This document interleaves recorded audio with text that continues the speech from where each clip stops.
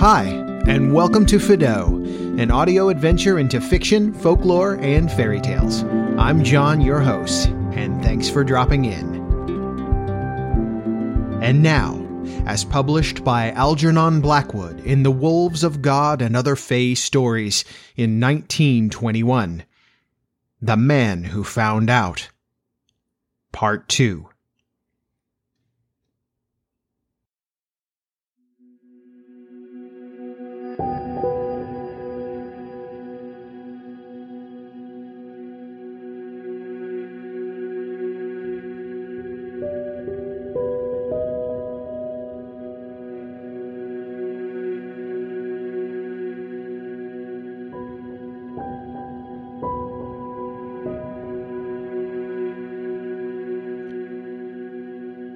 A year passed slowly by, and at the end of it, Dr. Laidlaw had found it necessary to sever his working connection with his friend and one-time leader.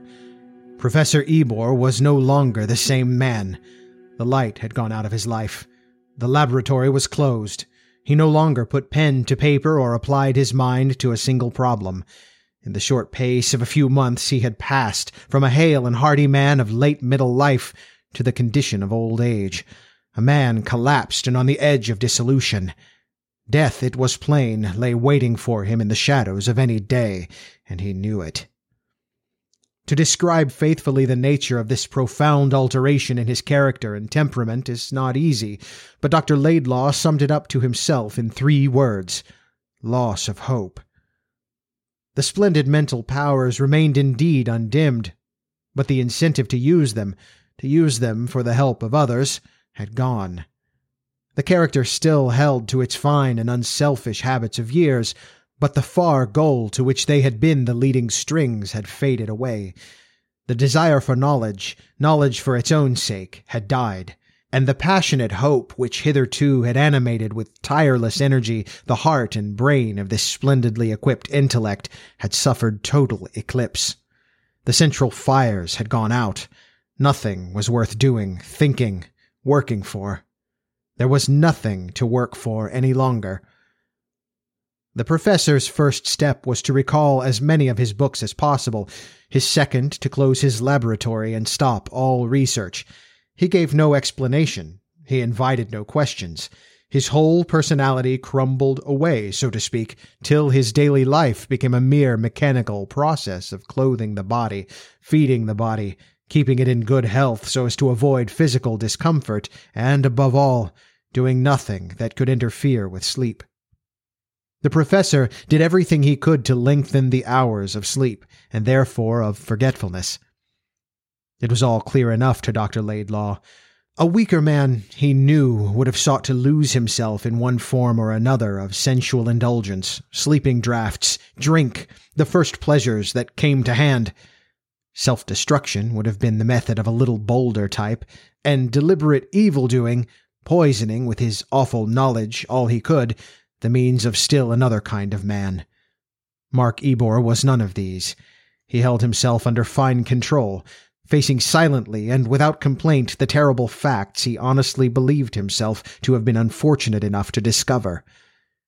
Even to his intimate friend and assistant, Dr. Laidlaw, he vouchsafed no word of true explanation or lament. He went straight forward to the end, knowing well that the end was not very far away. And death came very quietly one day to him, as he was sitting in the armchair of the study, directly facing the doors of the laboratory, the doors that no longer opened. Dr. Laidlaw, by happy chance, was with him at the time, and just able to reach his side in response to the sudden, painful efforts for breath, just in time, too, to catch the murmured words that fell from the pallid lips like a message from the other side of the grave. "Read them if you must, and, if you can, destroy. But—" His voice sank so low that Dr. Laidlaw only just caught the dying syllables. "But never give them to the world."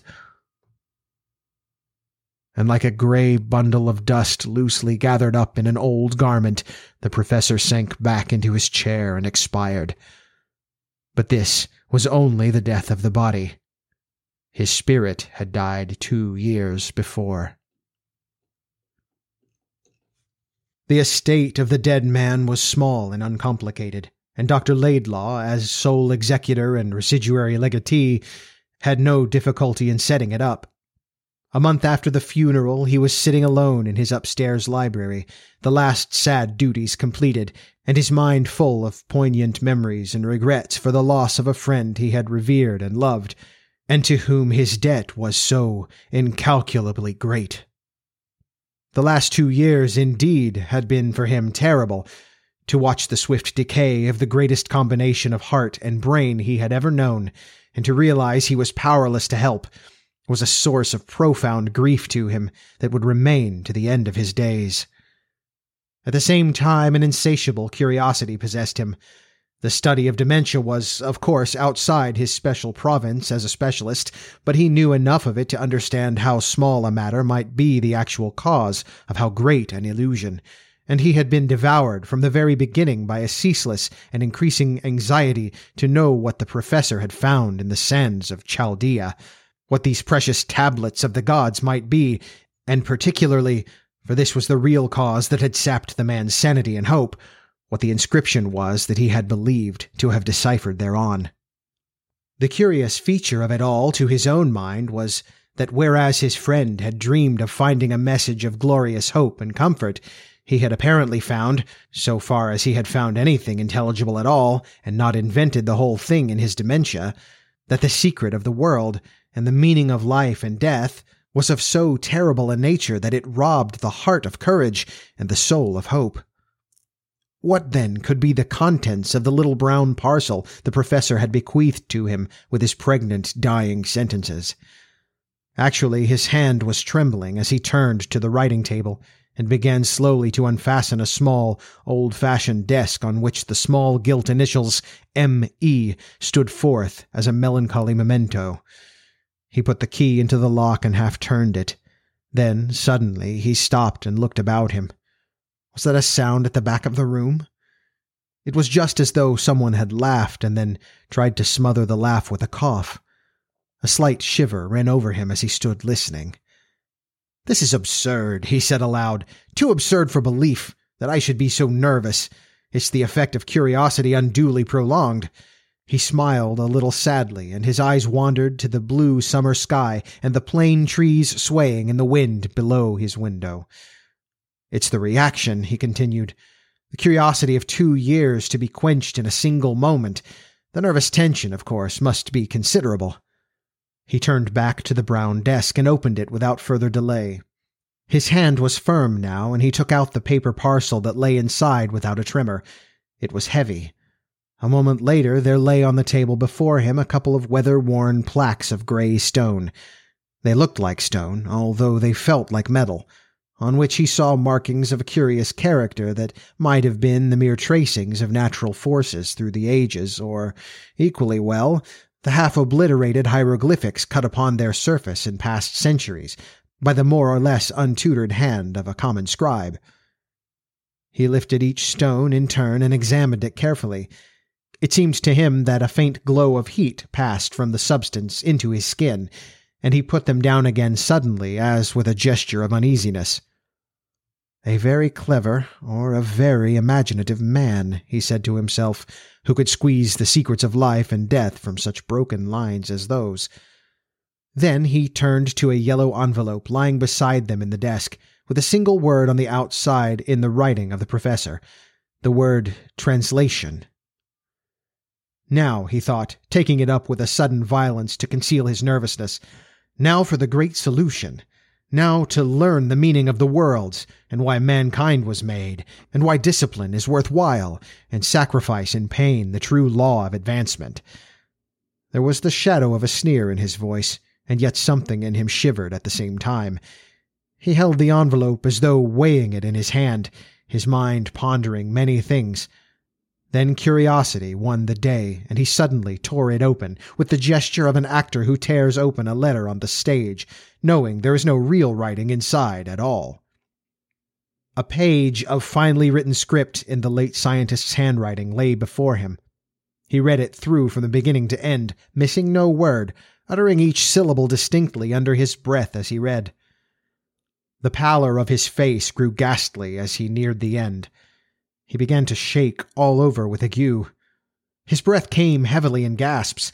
He still gripped the sheet of paper, however, and deliberately, as by an intense effort of will, read it through a second time from beginning to end. And this time, as the last syllable dropped from his lips, the whole face of the man flamed with a sudden and terrible anger. His skin became deep, deep red, and he clenched his teeth. With all the strength of his vigorous soul, he was struggling to keep control of himself. For perhaps 5 minutes he stood there beside the table without stirring a muscle. He might have been carved out of stone. His eyes were shut, and only the heaving of the chest betrayed the fact that he was a living being. Then, with a strange quietness, he lit a match and applied it to the sheet of paper he held in his hand.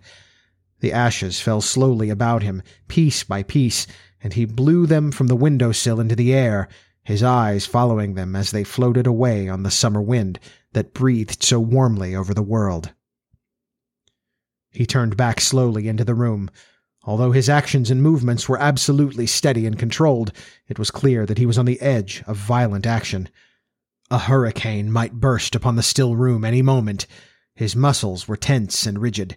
Then suddenly he whitened, collapsed, and sank backward into a chair like a tumbled bundle of inert matter. He had fainted. In less than half an hour he recovered consciousness and sat up. As before, he made no sound. Not a syllable passed his lips. He rose quietly and looked about the room. Then he did a curious thing. Taking a heavy stick from the rack in the corner, he approached the mantelpiece, and with a heavy shattering blow he smashed the clock to pieces. The glass fell in shivering atoms. "Cease your lying voice forever," he said, in a curiously still, even tone. "There is no such thing as time." He took the watch from his pocket, swung it round several times by the long gold chain, smashed it into smithereens against the wall with a single blow, and then walked into his laboratory next door, and hung its broken body on the bones of the skeleton in the corner of the room. "Let one damned mockery hang upon another," he said, smiling oddly. "Delusions, both of you, and cruel as false." He slowly moved back to the front room. He stopped opposite the bookcase where stood in a row the scriptures of the world, choicely bound and exquisitely printed, the late professor's most treasured possession, and next to them several books signed Pilgrim. One by one he took them from the shelf and hurled them through the open window. "A devil's dreams! A devil's foolish dreams!" he cried with a vicious laugh. Presently he stopped from sheer exhaustion. He turned his eyes slowly to the wall opposite, where hung a weird array of Eastern swords and daggers, scimitars and spears, the collections of many journeys. He crossed the room and ran his finger along the edge. His mind seemed to waver. "No," he muttered presently, "not that way. There are easier and better ways than that." He took his hat and passed downstairs into the street.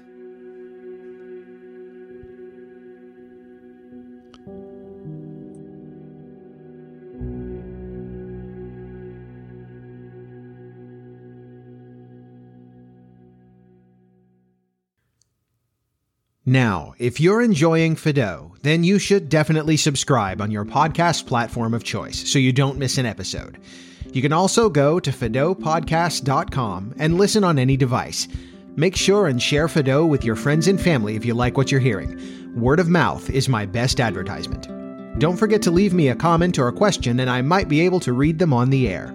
I love hearing from my listeners. Don't miss the store as well. T-shirts, sweatshirts, stickers, and even a Fido pint glass can all be yours. Look for the link on my website. You also don't want to miss out on the exclusive new Fedork fan t-shirt.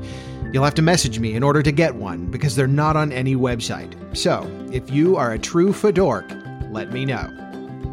You can follow me on Facebook and Instagram at Fido Podcast, and if you would like to support the show more directly, you can become a patron. I'm on Patreon at patreon.com/Fido Podcast. There is behind-the-scenes content, early access to upcoming episodes, merchandise discounts, and if you join, you'll get a personal handwritten thank you from me in the mail, as well as a Fido sticker. Also, you'll get a mention here on the show. Don't forget that coming up on October 28th, I'll be doing a live stream. We'll be reading The Legend of Sleepy Hollow by Washington Irving. It's set to start at 8 p.m., and you can find event details over on my social media pages. That brings us to the end of episode 79. Watch for the next episode of Fido coming soon. Thanks for listening, and I'll talk to you once upon a next time. Fido is a member of the Pizza Rice Podcasting Collaborative. Check us out at pizzaricepodcast.com.